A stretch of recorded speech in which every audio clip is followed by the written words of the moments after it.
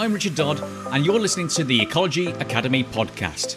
This is a show where we get to talk and learn about all things ecological, including interviews with top ecologists, both employers and employees, those working with ecologists, and also aspiring and inspiring career-seeking individuals setting out to make a difference.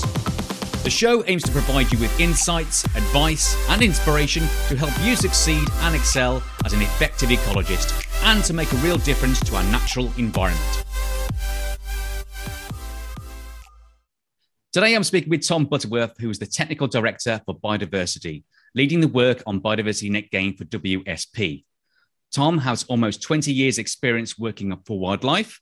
Over this time, he has led practical management of sites of special scientific interest, developed local, regional and national biodiversity strategies and policies, led programs of research and managed the delivery of the government's biodiversity strategy. As Natural England Principal Advisor for Biodiversity and as lead for green infrastructure, Tom gained experience working with developers, wildlife organisations, community groups and local authorities to enable development while supporting biodiversity. Tom today brings these skills to the delivery of net gain for biodiversity for a range of development and land management projects. So Tom, welcome to the Ecology Academy podcast. Thank you, Richard. It's great to be here. Very nice to be here. It's great to see you as well. So I believe you're down in, I'm going to say sunny southwest, but what's the weather like today down there? Overcast southwest, but lovely nevertheless. Yeah, indeed. So as mentioned, we're going to have a quick fire session to start off with, if that's all right. So so before we explore the great insights into you and your wonderful company, WSP, let's start by setting some seemingly innocent questions, but they're really deep and meaningful, really. So I'm sure that Myers-Briggs will be quite jealous of the sort of level of depth we're going to go into here. Okay, you ready? I'm ready. Yeah, I'm ready. Okay, so the first question: habitats or species? Oh. You can't divide the two. What is a habitat but a collection of species and the abiotic? And what is a species if not a reflection of the habitat? I think that's impossible to divide. Oh yeah, but if we had to force you, which one would you fall down? Doesn't mean that the other one's bad. I'd write in a third option, ecosystems, and tick that. Oh, I'll put that in then. Ecosystems, you can have that one. Okay. Okay, so the second question then, so I'm going to have to make this up on the spot then. So if you did choose habitats, okay, or any ecosystem, so which ecosystem would you choose? Oh, I love wet woodlands. Woodlands full of rivers and ponds, and I love it. Yeah. That's where I studied. That's what I love exploring.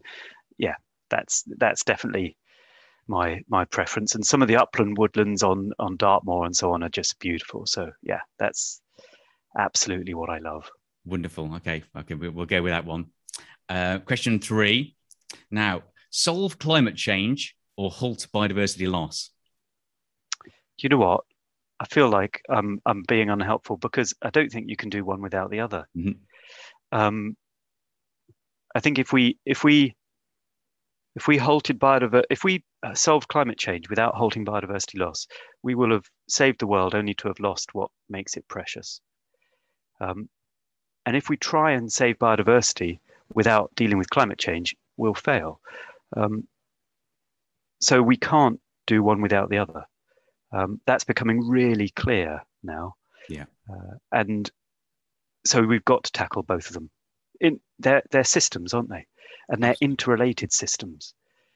So we can't possibly deal with one system in isolation. So I apologize for putting that one in. No. It's a really important question because lots of people are asking. We've had lots of organizations saying, okay, tell us where to plant the trees to absorb the carbon without thinking about the impact on biodiversity. And that could be a negative impact if we get those trees in the wrong place or the wrong type of tree. Really important question. Excellent. I'm sure we'll get onto that in a little bit more detail. Absolutely. A little bit more light-hearted one. Okay, books or films? Oh, I love books, but the amount of reading I do means I probably have to choose films. So um, there we go. Yeah, Absolutely. it's got to be films, but only because I'm rubbish at actually getting through books at the moment. Yeah. Which book are you reading at the moment? There, can you remember? I'm reading Isabel, no, not Isabella Tree's book. Mm. I would love to read that, but I'm actually reading Finding the Mother Tree by Suzanne Simard, which is fantastic. And it's about the interrelationships between trees through fungal networks and so on, and their communication. And it's staggering. I recommend it to everybody. Yeah, very good. Okay, okay, we'll look out for that one. I haven't discovered that one yet. Yeah. And finally, what sport would you choose, fitness and skill aside, to represent GB at the next Olympic Games? Do you know what I would love to do? I would love to be in the climbing team. Wow, yeah. Oh, yeah, that would be fantastic. I think it's starting today, the sport climbing or the speed climbing. And yeah, I would love to be involved in that stuff. I go climbing quite a lot with one of my daughters, and I'm rubbish, and I would love to be good at it.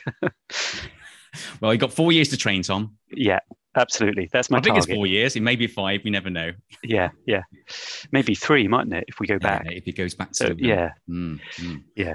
Great. Well, thank you so much for those. And I'll say I'll post the answers back to Myers-Briggs, so they got those there. But very good. I'm sure we'll delve a little bit more deeper into sort of climate change and biodiversity loss as well as we go along. So, Tom, could you outline for me and the audience so your journey really? So where you come from, how you found a career in ecology, and perhaps what you did before such that career, and defining moments along the way, before you worked for WSP. Yeah. Okay. Where to start? So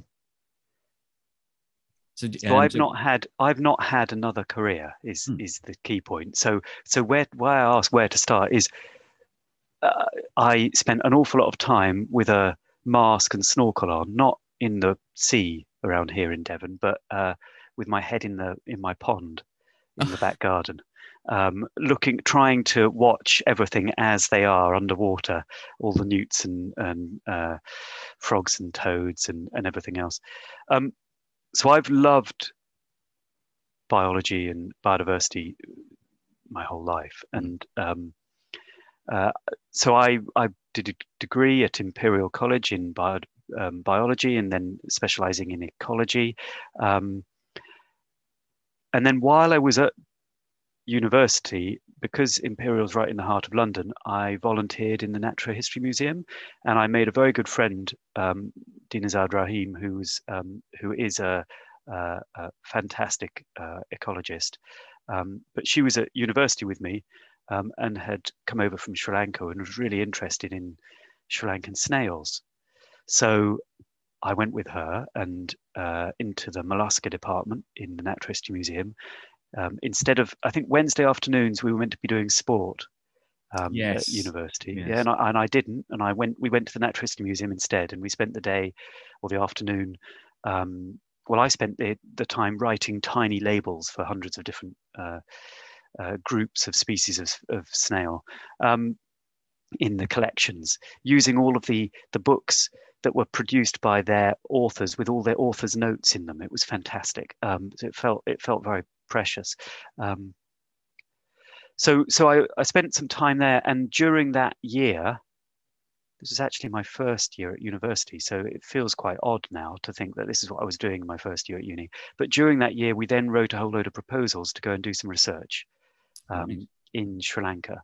And so over the summer, after my first year at uni, we went off to Sri Lanka, Dinazad and myself, and went to a whole load of forests across Sri Lanka to collect and categorize snails, and then got permission to bring all of those, a whole load back, so that we could then spend the following year on our Wednesday afternoons identifying them all. How easy was that then to actually bring back a collection from Sri Lanka then? We had to get permission from all the relevant bodies, both UK and in Sri Lanka. So yeah, but because we were associated with the Natural History Museum, and we'd made a very good friend, Fred Naggs, who's now retired, but was the curator of the mollusca department at the time, I believe. So he was able to sort of steer us through all of that difficulty. But yeah, we got permission, brought it back, and then spent a lot of time identifying these snails. And then following my degree, we then wrote, it took us the next 2 years in our Wednesday afternoons and any free time we could find to write that all up. And we got it written up as a Natural History Museum report. And then we spent the following year after university writing up another proposal to go back. And then we went back and spent 6 months there, again, focusing on just a couple of forests, an old growth and something that was actually had been cut and regrown, and looking at changes across altitudinal differences and so on. And then again brought that back and spent the following 8 months or so identifying, writing up, and so on. So that was my start, and I feel really lucky to have had that as a beginning. And it was because of Dean Azard, my friend and colleague, and Fred Naggs, and having other people. He was obviously quite well established in his career, and having people that are well established to be able to say, yes, okay, I'll help you and bring you on and help you navigate through all of that writing of bids and so on was incredibly valuable. We couldn't have done it without him. Okay, so and that was, how did you approach? So, did Fred approach you, or did you approach Fred? No, we approached him. Mm-hmm. So we knocked on his door and said, "Hey, we want to come and do some stuff here. We want to be part of this fantastic organisation of the Natural History Museum, and we want to learn more while we're doing it." And yeah, so I would strongly encourage anybody listening, if they're in that position, early in their career, don't wait to be asked. Knock on people's doors and ask and say, I'm interested in X, Y, and Z. And at the very least, they'll put you in the right, point you in the right direction. No, that's great advice. Yeah. So then after that, I did, I explored doing PhDs, and I decided actually I didn't want to do more tropical forest ecology. I felt slightly frustrated that we were doing some fantastic work, but the reports we were producing were basically going into onto shelves for people in the forest department or the archaeology department in Sri Lanka, and not necessarily being acted upon. So I decided I wanted to move to doing something in the UK. Yeah. The other part of this was it felt that so that the real benefit we were providing by going to Sri Lanka and doing that work really was to us as individuals learning the skills and of ecology, but also supporting local ecologists there. So we were working with local ecologists. Dean Azard is from Sri Lanka, but we're also working with local ecologists there, and that felt really valuable. But the actual work of the ecology felt like there was a very long way to go before we had in Sri Lanka the resources to be able to deal with doing wildlife conservation or protecting areas. And at the time, it was in the middle of a civil war as well, which it felt like that, the local people that we were working with felt they had more important things to deal with, and understandably so. Yeah. So I moved to working in the UK. Mm-hmm. So I worked on started working volunteering for all the fantastic conservation organisations we've got here, whether it be the Wildlife Trust on a beach in Devon, or I worked on for about a year. I worked on an island in the Severn Estuary called Flatholm, which is which is a fantastic SSSI, and so I worked there as a warden, and that meant doing environmental education, guided tours, surveys, habitat management, all the stuff that I hadn't learned at university, as well as starting to learn about all the legislation and the policy and so on in the UK. So that was incredibly valuable. Then moved to another SSSI in Oxfordshire, So going from coastal right to the middle of of England, and that it was called the Northmore Trust. It's now called the Earth Trust, and it's a beautiful grassland, woodland SSSI right along the edge of the Thames, with a fantastic population of great-crested newts, and it's a small independent charity that do some fantastic work. And if you ever get to go to Oxfordshire, go to it's just outside Didcot, between Didcot and Wallingford. It's quite flat there, and the two big hills you can see are the nature reserve, and it's stunning, and yeah, fantastic place. So I spent quite a long time there, but I was actually working in environmental education. So at the time, I felt like what I wanted to do is work with kids, taking them outside and exploring the nature reserve, working in schools and taking them out and working and looking at their local environment in and around their school. So that felt, really rewarding. Could I just take you back a little bit there? Yeah. Actually? So, I don't know where you grew up looking in your pond for snails. I mean, was that down in the southwest? Yeah. So I grew up in the southwest, and have moved back here. So yeah, it's between the coast, the South Devon coast, and Dartmoor, and down the River Dart. So yeah, it's I grew up in a tiny little village called Staverton, and I was finding lizards in my backyard, and calling to the owls and watching the bats, and yeah, sadly most of them are not there now, but this is almost 40 years ago. So yeah. So you growing up in the southwest, moving to London, going to Sri Lanka, living on, you lived on Flatholme. Yes, for a year. Living on Flatholme, moving to Oxfordshire. What sort of, so you went to university at the age of 20, was it, or 19? Yeah, 19. Yeah. And so Oxfordshire. So what sort of time scale are we looking at here? So, so my question really is. So I was in my late 20s, I guess, mid to late 20s. Okay, so you spent a little bit of informative years then traveling around. So I mean, how did you cope with that in terms of I imagine it was the first time you moved away from home when you went to university. Yeah, it was, absolutely. Well, I mean, was it something you looked forward to, actually?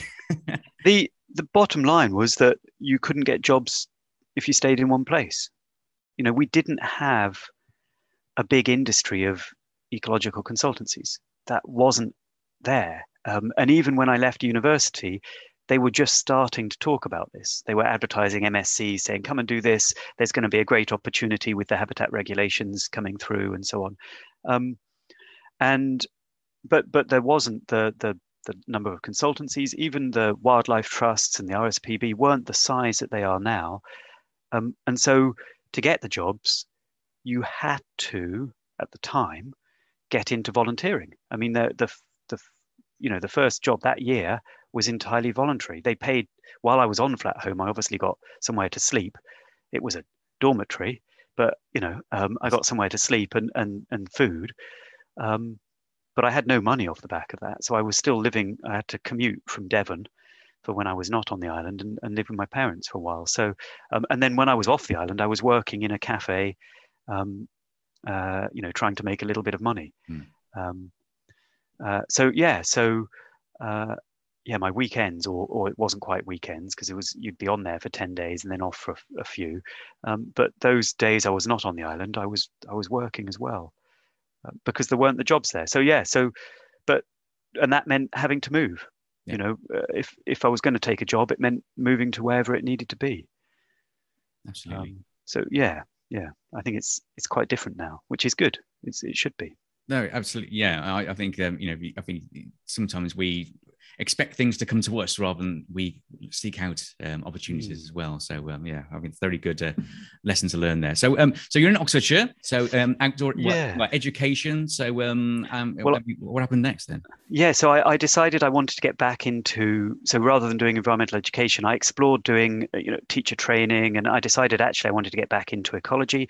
But after doing what was quite a a very science-focused degree. I wanted to do something that was a little bit different. So I went and did an MSc in holistic science, and that was based down here in the Southwest as well. Schumacher College, which is part of associated with Plymouth University. And that's, people ask, well, what does that mean? It's really looking at whole systems.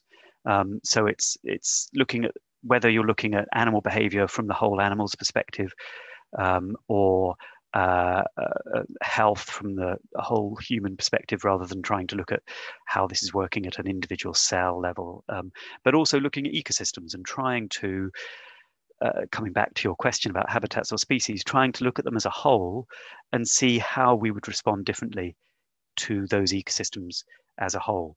And of course, then you can't then simply think about the ecosystem. We have to think about the climate and the weather system and so on. So that was really fascinating and incredibly eye-opening, and a very different way of looking and thinking about things. And we studied things like organizational change and through at the time dancing tango, which was a really interesting way of looking at So the reason behind this is that tango is a really clear dance where you've got a leader and somebody following very often. And so what happens when you break that down? What happens when you dance with more than two people and don't define who the leader is? What does that physically feel like? That, alongside lectures and so on organizational change, is incredibly valuable. And so if you treat each subject in that way, it becomes an incredibly interesting way of learning. So yeah, that was great. That was a year, and I was very lucky to be able to step into that and get support from my family to be able to do that. Mm-hmm. So yeah, and that then led me on to other areas of work. I stepped back into doing environmental education for a year or so, a couple of years maybe at the Northmore Trust, but then moved to working for another small charity in Oxfordshire that was called Oxfordshire Nature Conservation Trust. I think it's now called Wild Oxfordshire, that coordinated the conservation work across Oxfordshire. So shifting out of environmental education into working as a partner in a wider partnership to try and manage and coordinate the conservation work. And we set up, Craig Blackwell, who's a fantastic ecologist in the local authorities, set up conservation target areas, which are targeted areas for biodiversity, right. Biodiversity opportunity areas. And I was then working with the biodiversity action plan in the county to try and coordinate that, but target that into these core areas. So that was a fantastic job, and it got me to work with the Wildlife Trust, the RSPB, the local authorities, but also people like the NFU, the AOMBs, all of the partners involved in this type of work in the area, and try and coordinate that. Oh, and of course the statutory agencies, the Environment Agency and Natural England, and so on. So it sounds like a lot of them, your time was spent in communication, really. Then, if you're liaising with these NGOs and governmental bodies as well as of course, obtaining the permits, as you go back to Sri Lanka and so forth. A lot of this resonates to was actually, effective communication. Yeah, I mean, what I was struck by both during the holistic science studies and then wanted to really play out in the work in Oxfordshire was that we can't do any of this alone. And the only way we can tackle the biodiversity crisis is in partnership. Mm-hmm. And I strongly believe that we need to see everybody as our ally. There's often a lot of perceived conflict about what we should be doing for biodiversity, and I think actually we move much faster if we're working collaboratively. Yeah, and that means not holding on to any one view too strongly, and trying to see things from multiple points of view, and that feels right, and it feels respectful of the other people as well that I'm working with, which, is really rewarding. So yeah, that absolutely communication, and that network of people, Yeah. that's vital. Yeah. So, yeah, communication, networking, and as you just mentioned that, having that an open mind then. So, looking Yeah. at, so, you're studying, different papers and so forth, not necessarily related to ecology, just to dancing. Yes. Yeah, it's bringing all those elements together to have, I suppose, as you say, holistic view of solving a problem. Yes. Yeah. Because very often the problem, you asked about climate and biodiversity earlier. Yes. Very often the problem isn't only one thing. Very often it's multiple issues. And if we really can break down those barriers about, well, I want this and someone else wants that, and get beyond that to actually thinking how we work together, very often there is a sweet spot where we get something that is going to work for all of us. Not always, but very often. And that's where we need to be heading, I think. Okay, great. So, I'm very conscious of your time, so we'll push on slightly. So, I mean, let's talk about your first role within Natural England, because that seems quite a pivotal role as well within sort of what you were doing now. But so how did you get into the role with Natural England, and so how did you progress through that position as in I think was it biodiversity. Sorry about this. Naturally, okay. Principal advisor, wasn't it? Yeah, so I didn't step in straight into that role. So I was working in Oxfordshire, and we were working on the biodiversity action plans. And I stood up at a conference with all of the biodiversity action plan people, and I had 5 minutes to present. And I stood up and said, death to biodiversity action plans, long live biodiversity opportunity areas. And I got absolute silence. Wow. Nobody saying anything. And then one person at the back just went, yay. And what I was trying to say is that we need to move away from tons of different isolated little plans and work on a coherent plan that looks at the whole ecosystem and the landscape. And so I got into some discussions with people in Natural England about this, and then I had the opportunity to apply for a biodiversity coordinator for the Southeast. So doing the same job that I was doing in Oxfordshire, but for the Southeast of England. And at the time we had regional government. And so each agency also had a regional team. And so I was part of a team. I was drawn in to be the biodiversity lead for the Southeast in Natural England, alongside someone who was looking at health from the environment, someone else looking at green infrastructure and so on. So we had this team looking at different aspects of the environment, landscape and so on. And within that role, I was managing a partnership that was chaired by a fantastic man called Tim Bynes, who was ex-Natural England director. And again, these mentors, I've mentioned Fred and now Tim, these mentors through my career have been incredibly important to me. Robin Buxton back in Oxfordshire was equally incredibly important as a mentor. I mean, you'd only have to look up these people on Google or something, and you'll see that they've got this incredible conservation background. And really their support and help was vital. But yeah, so coordinating the work across the Southeast, and again working with all of those partners, but at a different scale.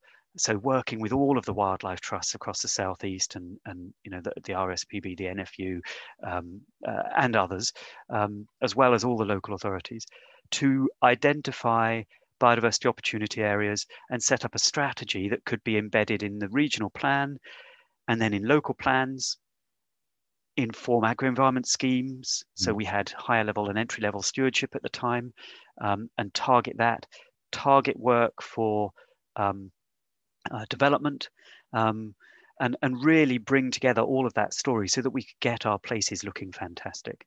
So that's what I was doing. Then that sort of disappeared really from Natural England's work, because a new government came in and we removed the regions from our structure in England. And so all of that work to get a fantastic regional plan was put to one side. Now, what's great is the local authorities pick that up. And if you look at biodiversity opportunities in the southeast, you'll still see, them in Surrey and Kent and so on, and Sussex. And that's because all of those partners really bought into that, right. And have taken those forward. And they're becoming the foundation for the nature recovery network that we're now developing, which is really nice to see. But that dissolving of that regional tier meant that I was moved into a different role. What year are we? Sorry, Tom. What year? Oh, that's a really good question. This is about early 2000. Yeah. Maybe it's later than that, I think. Yeah. So where are we? Maybe 10 years ago. Okay. Yeah. So 2010. This is so. This was at the time that the Lawton report was produced, Making Space for Nature, where we were just resetting all of the biodiversity targets for up to 2030, which of course we missed. And it was the drafting of the Biodiversity 2020. So I was given a role, which I thought I was rather frustrated with at the time. So I was given the role to look after, within Natural England, green infrastructure and local enterprise partnerships, which were a new beast at the time. Yeah. But that also meant that I could move down to the southwest. So I moved down here. Because this was a national role, and I say I was quite frustrated, and because it wasn't what I wanted to do.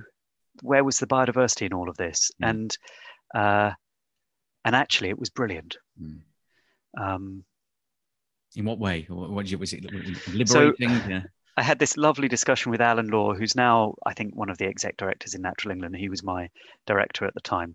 He's a lovely guy, and he had this long conversation where for the first half of it, I was thinking he was offering me this role and I could turn it down. And then the second half, I realized that wasn't the case at all. He was telling me, but he had taken the time out of his day to actually spend the time to allow me to work that out for myself, which I thought was very generous of him. But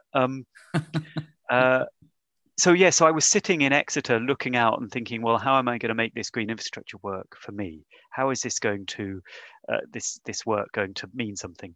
And this is where I started to get into thinking about natural capital, ecosystem services, and that aspect of our work. And I also, it really helped me to reframe green infrastructure, and rather than seeing it as the parks inside an urban space or the little patches of green in an urban area, it helped me to see that actually green infrastructure is the network of green space within which we build stuff. Yeah. So this was very obvious sitting in Exeter at the top of this tower block that Natural England used to have an office in, because you could see Dartmoor at one end, you could see the river coming through, and the city was built in this context. Yeah, the city isn't, the green space isn't simply in the context of the urban environment. The urban environment is in the context of the wider green space.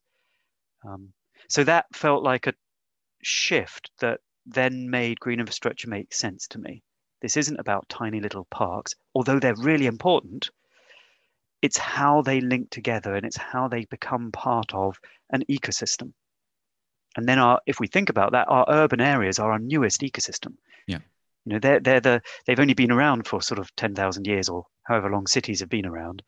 And so we're still seeing things evolve and adapt and shift to move into these cities. And I think there's a fantastic opportunity to help that happen, to help species colonize this new environment. And so I started working with a fantastic guy called Tim Sunderland, who's the head of economics in Natural England, to look at how we join natural capital, the economics up with green infrastructure, and trying to sell that to the local enterprise partnerships, among others. And so this led to a whole load of research that we funded. So there was research into green infrastructure as a catalyst for economic growth, which is a DEFRA report you can have a look at. There's a fantastic report that Tim authored called Microeconomic Benefits from the Natural Environment. meanie, and there's and so on. And so we also looked at all of the tools for assessing green infrastructure and got those assessed in their own right against the Green Book, so the government's way of assessing, making economic assessments, and other standards. So yeah, it was really exciting way of sort of expanding out what I was doing from thinking about habitat, species, and ecosystems to think about those ecosystems including people, which I think is actually now looking back on it, it feels like an obvious step, but at the time it felt like quite a shift. That's because a lot of the sort of terminology you're using there, I know it's 10 years ago, and to some people that's a lifetime ago. Others it's just seems like yesterday. But you're mentioning about natural capital, and I'm sure these were new words forming within our vocabulary, shall we say? But they seem to be sort of mainstream now with them, movements towards a promotion of biodiversity net gain to. Not obviously, it's a little bit of an easier sell to ecologists, but to developers and investors within sort of who may have a different sort of agendas, shall we say? Everyone's got an agenda, but so you were introducing this new terminology, and how was that received? Well, introducing is a bit generous, I think, to me. I was picking it up and trying to help communicate it. It's back to that point about communication. Well, I dived right into the deep end, and Tim and I produced a methodology called LEAD, which isn't the same as the international methodology called LEAD, but it's there's a website called ENCA, which is enabling natural capital approach that Natural England have produced, and there's links to most of these documents on there. But this methodology was to help local enterprise partnerships take the natural environment into account. But we didn't do it by saying, hey, the natural environment's important, why don't you look after it? What we did is say, let's have a look at your economic plan that you've drafted, and then identify risks to that plan that arise from not taking account of the natural environment. Mm-hmm, mm-hmm. So, for example, if, let's say, without me specifying the specific area, one local enterprise partnership said, well, agri-tech is going to be our big business because that's our big business now, so we're going to expand that. We know that agri-tech is incredibly water dependent. We also know that in that area, on drought years, agri-tech businesses have to close down to allow water to be provided for you and I and everybody else, for our taps. So it seemed like an obvious question to ask, well, why are you focusing on agri-tech if we know climate change is coming and water is already a scarce resource in those drought years? And then, well, how do we deal with that? Well, maybe part of that enterprise partnerships plan could be to work with farmers to make sure that they're able to hold water on their land so that they don't have to take water from the rivers or from wherever they're taking from the supply, so that they've got that. And could those areas also be biodiverse and beautiful? Absolutely. So we started to try and open that discussion up, and sometimes it was really successful and sometimes it was an absolute car crash, and they thought I was talking nonsense. But this is sort of 8 years ago, I guess, and sometimes it was a real challenge. But where we got the successes, it was really exciting, and we saw some major changes in how they were taking forward natural capital and embedding it into their thinking. Great. Yeah. I think it's extremely important. Extremely important for I say those stakeholders to get engaged. At the earlier stages, and so this is still with Natural England. How did the role with WSP arise then? So while I was doing this green infrastructure role, I was shadowing the work on biodiversity offsetting. So that was kicking off and running. So back when I was working in the Southeast, I was working with Julia Baker to try and convince Julia Baker's in Balfour Beatty, and I'll come back to her later because she'll show up later in my story, I'm sure. But we were trying to convince the local partnership that taking money from development and targeting that into good areas for biodiversity would be a good thing to do, and having a partnership to oversee that would be helpful. Now, we didn't convince anybody at the time, but basically what we were talking about is offsetting. We didn't have the terminology for it at the time, but we wanted to take away the mitigation work from the edge of the highway, which is no good for the dormice and no good for the highways organization, and put it onto a wildlife site. Better for the dormice, better for the highways organization. So we weren't successful. But then when I moved into this green infrastructure role, I was shadowing the people in DEFRA that were setting up and running these pilots.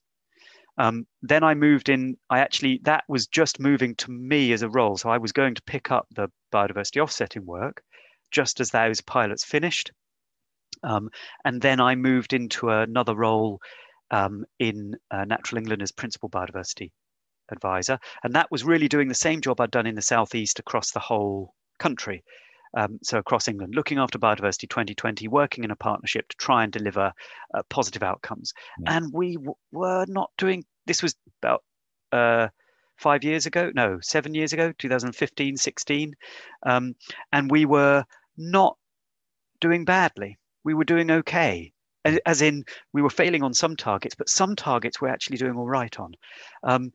Then we changed agri-environment scheme and left Europe, and the number of people in agri-environment schemes dropped massively because of the uncertainty, and suddenly our delivery dropped massively as well. So yeah, really, really challenging time, and we had to go back to DEFRA saying, well, actually, we thought we were on track for some of the targets, and actually we're not anymore. Anyway, so that actually was a relatively short period of time. But it was a fantastic role and started to build this sort of national connections with lots of different organizations. Then sort of 2 years or so into that role, WSP approached me and said, hey, how do you want to get involved in this Biodiversity Net Gain work again? Would you like to come and work for us? And at the time, I felt like, just to be really clear, I don't think this is the case now, but at the time, I felt my role was really just reporting to DEFRA the loss of biodiversity. Yeah. Mm-hmm. I felt like we weren't actually able to do much positively. I was just telling them, oh, well, we've got this number of species that we think are at risk of extinction, and these habitats, we don't think we're going to be able to meet this target for enhancing these habitats. And this is where we are with the SSSIs, which isn't quite where we wanted to be. And it felt like really valuable to tell that story, but it also felt really frustrating. Yeah.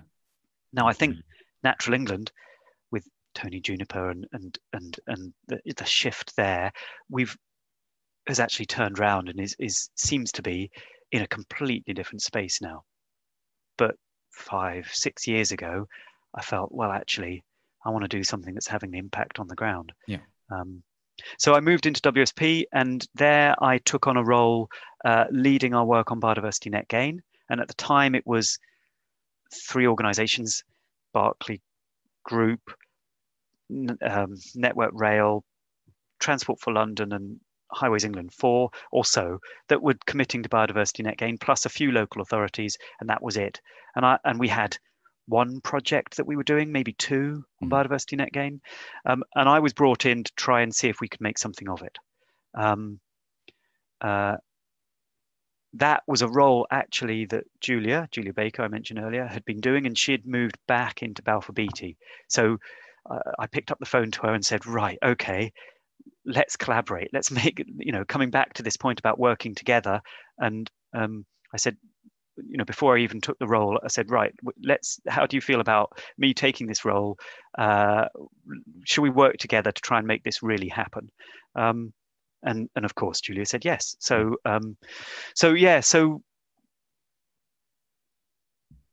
we published white papers. We worked with lots of organizations and trying to push forward the agenda for net gain, for biodiversity. And I think it's really important to recognize that the position we're in without biodiversity net gain is that most of the habitats get ignored. Mm-hmm. Yeah, we only identify in an AIA, we only identify the stuff that's significant, the impacts that are significant. And so you can lose a whole load of habitats and say, well, they're not nationally significant if you're on a big project. Biodiversity net gain takes into account everything. Is it perfect? No, but it takes into account all of those habitats. And if it's done well, all of those habitats understanding the importance that those have for species and as part of a wider ecosystem. I think sometimes perfect can be the enemy of good, isn't it? Really, that's you don't achieve anything. It's really important to step forward from where we are rather than think where we want to be and try and hit that, because where we want to be, if we constantly try and hit the perfect, we miss. And that's always frustrating. Whereas if we start from where we are, which is most of the habitats are ignored in a planning decision, actually, biodiversity net gain is a massive step forward. There's been some discussions in the press not that recently about scrub not being valued very highly. Now, in most EIAs, unless that scrub's supporting black hair streak butterflies, in most EIAs, that scrub's going to be ignored as not significant. So it's not going from it's really valuable to, oh, well, biodiversity net gain will downgrade it. It's going from it's ignored. Which is basically still valuing it, but valuing it at 0. So that felt really powerful. And I don't know, I feel really lucky because I think I stepped into that within WSP at a time where the principles were just published. And then off the back of that, the guidance, CIEM, Syria and IEMA said they were going to produce some guidance. Julia, myself and Rachel Hoskin, who also came out of Natural England and was working in a footprint ecology, teamed together. She was the person that I passed the offsetting work to when I moved into my different role. So, we were bringing together the team that had been working on this in DEFRA and outside. We drafted the guidance, and off the back of that, Natural England have picked up and said, okay, well, we're going to standardize the metrics. We were trying to do that outside or government anyway. We was, using the same version of the metric for BREEAM, for TfL, for Highways England, and so on. Now, did that work successfully everywhere? No, but it was becoming standardized, and Natural England have really just sort of jumped on that and said, yes, okay, we'll standardize it, and here we go. And then we've been very lucky to be involved in all of that development.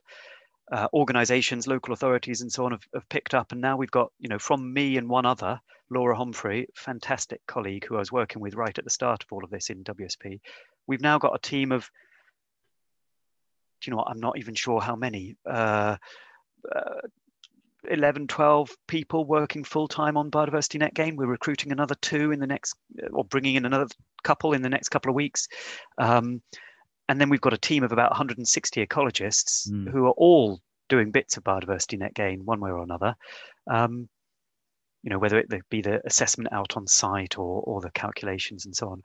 And that's over the last 5 years, which has been very exciting. Yeah. I mean, there's been amazing changes, as you say, in a relatively short period of time. And I think, certainly with the good practice principle, guidelines here that coming in. So going back to those actually, there was a collaboration between yourself, Julia, and Rachel Hoskin. Yeah. And so, I mean, how did that come about? Was that you approaching Julia, or was it something that actually was formed between different parties at all? So just take me through that journey. As I said, Julia and I had been talking about this back when I was working in the Southeast. And when I took on this role, I knew I was stepping into a role that she had been doing. So, we were already in contact. And it felt like it's really important when we're bidding for work that there's competition. That's the right thing to happen. But equally, getting the right team together to collaborate is really, really, really valuable.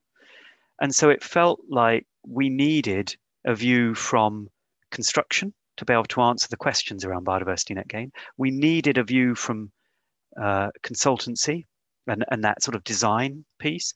And we needed a view from actually linked to local authorities. And there were lots of different local authorities we could have gone with, but actually what we chose to do is go with Rachel, who was in a consultancy, but working with lots of local authorities.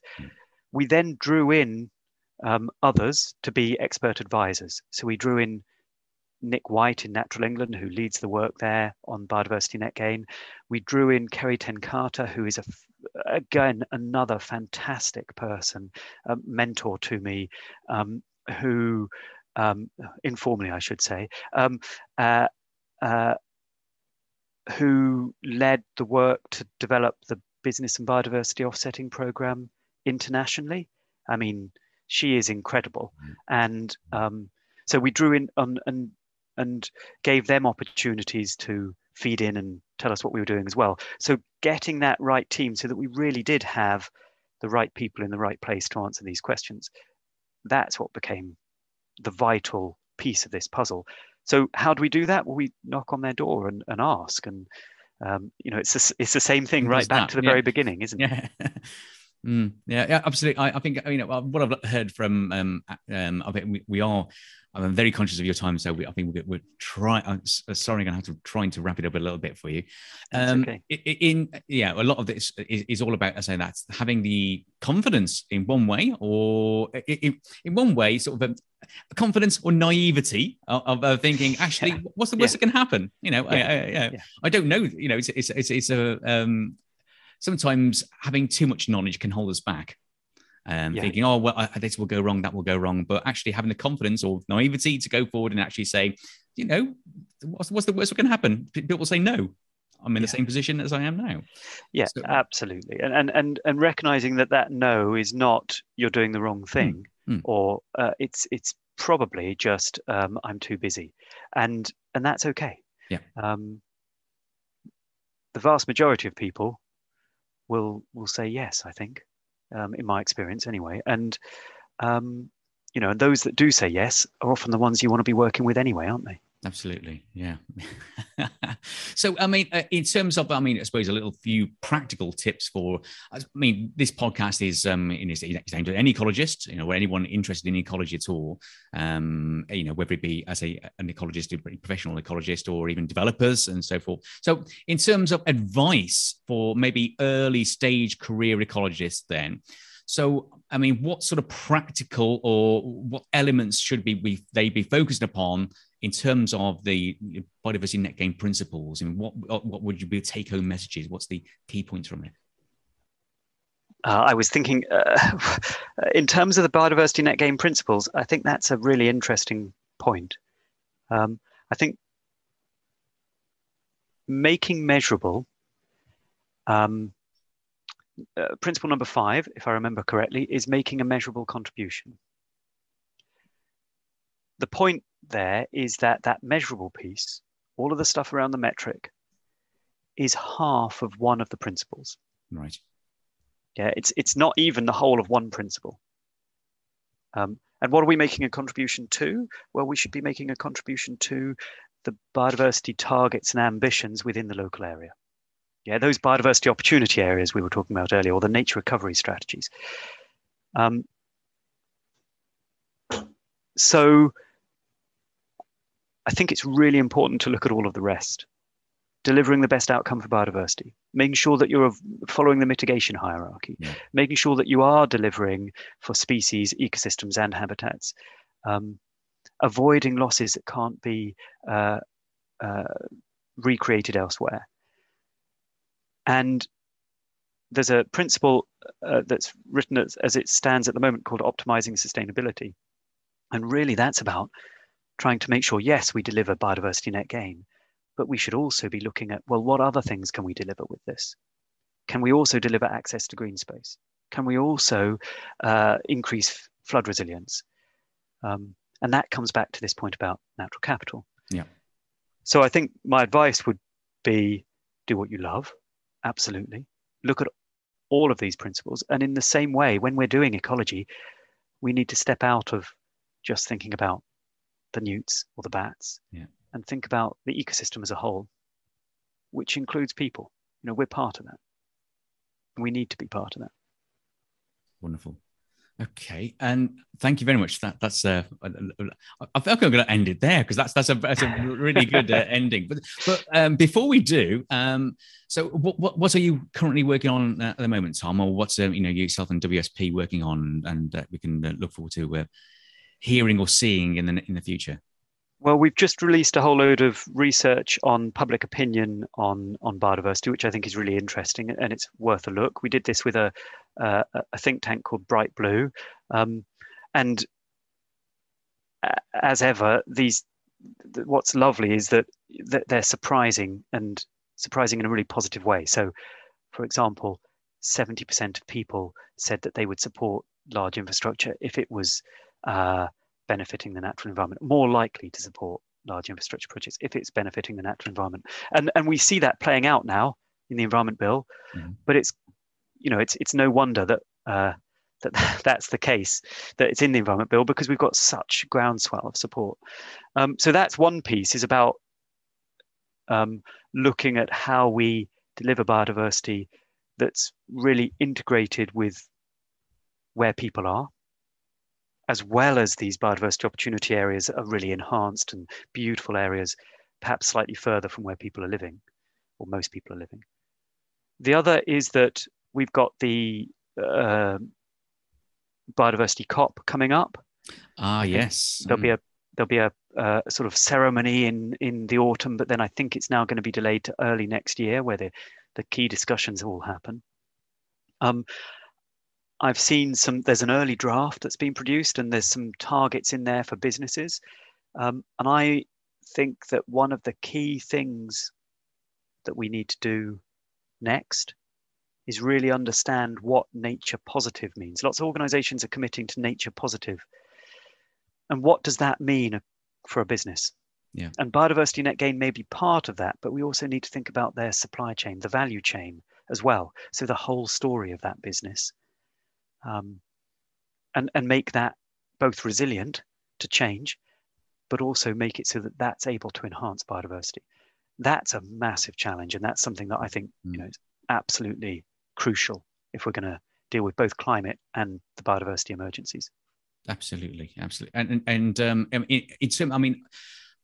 may be wrong on this, but I suppose the last significant event then for the convention was, I suppose, 1992. Really, so there was a draft of, obviously legislation, but also obviously consultations that led from 1992. But do you think there'll be the same or similar with this one in China? I would love to say yes, but I really don't think there will be. Right. Rio in '92 I was 17, and it was mentioned on Saturday morning television, as a something all the kids should be aware of and understanding. And at the time, pop stars were out in the Amazon trying to convince everybody that this was important. Since then we've had another in around 2000, then 2010, we've had additional commitments. They didn't get the same level of press or awareness, and yet we're losing our ecosystems at just as fast a rate. So I would love to say yes, but I think there's a big job to do, actually. So I think that's all true, but I think there is a glimmer of hope. And I think the glimmer of hope is that organizations that I wouldn't expect to be thinking about this stuff are starting to recognize biodiversity. So some of the big financial organizations, the World Bank recently published a report saying business as usual is no longer possible because of the biodiversity crisis.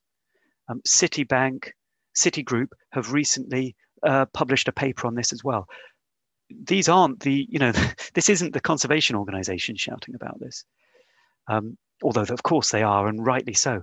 This is a much broader group of people, and I think that's my glimmer of hope in amongst all of this. Wonderful. So wrapping things up, Tom, so how can we connect with you, or what's the best way to find out about both yourself and WSP? Well, I didn't say much about WSP, did I? And I'm sure I should have said much more. But do have a look at the website. We've just won a sustainability award for the organisation. I think third year in a row.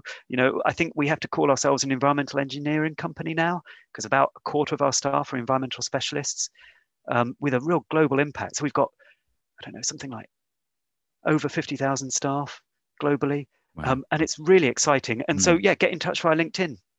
that's the best way. Drop me a line. I try to reply to everything that comes up. And let's keep the networks growing. Great. I love you. Actually, I really do like WSP's toolkit for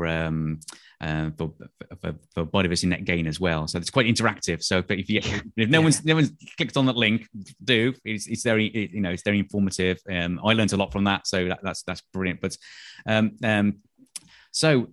Butterworth, thank you so much for joining me today on the Ecology Academy podcast. It's been great talking with you, and I wish you all the success, greatest of success, should I say, to both you and WSP in the future. But thank you for coming on to the Ecology Academy podcast today. Thank you, Richard. Real pleasure. If you enjoy our show and want to help, then please click on the subscribe button and rate us on your favourite podcast player, as that's how you can inspire ecologists in the making, help retain great talent, and provide insights of our industry to a much wider audience of why ecology really does matter. Thank you. And remember, learning is a lifelong endeavour, so stay curious, be adventurous, and build bridges for others to cross.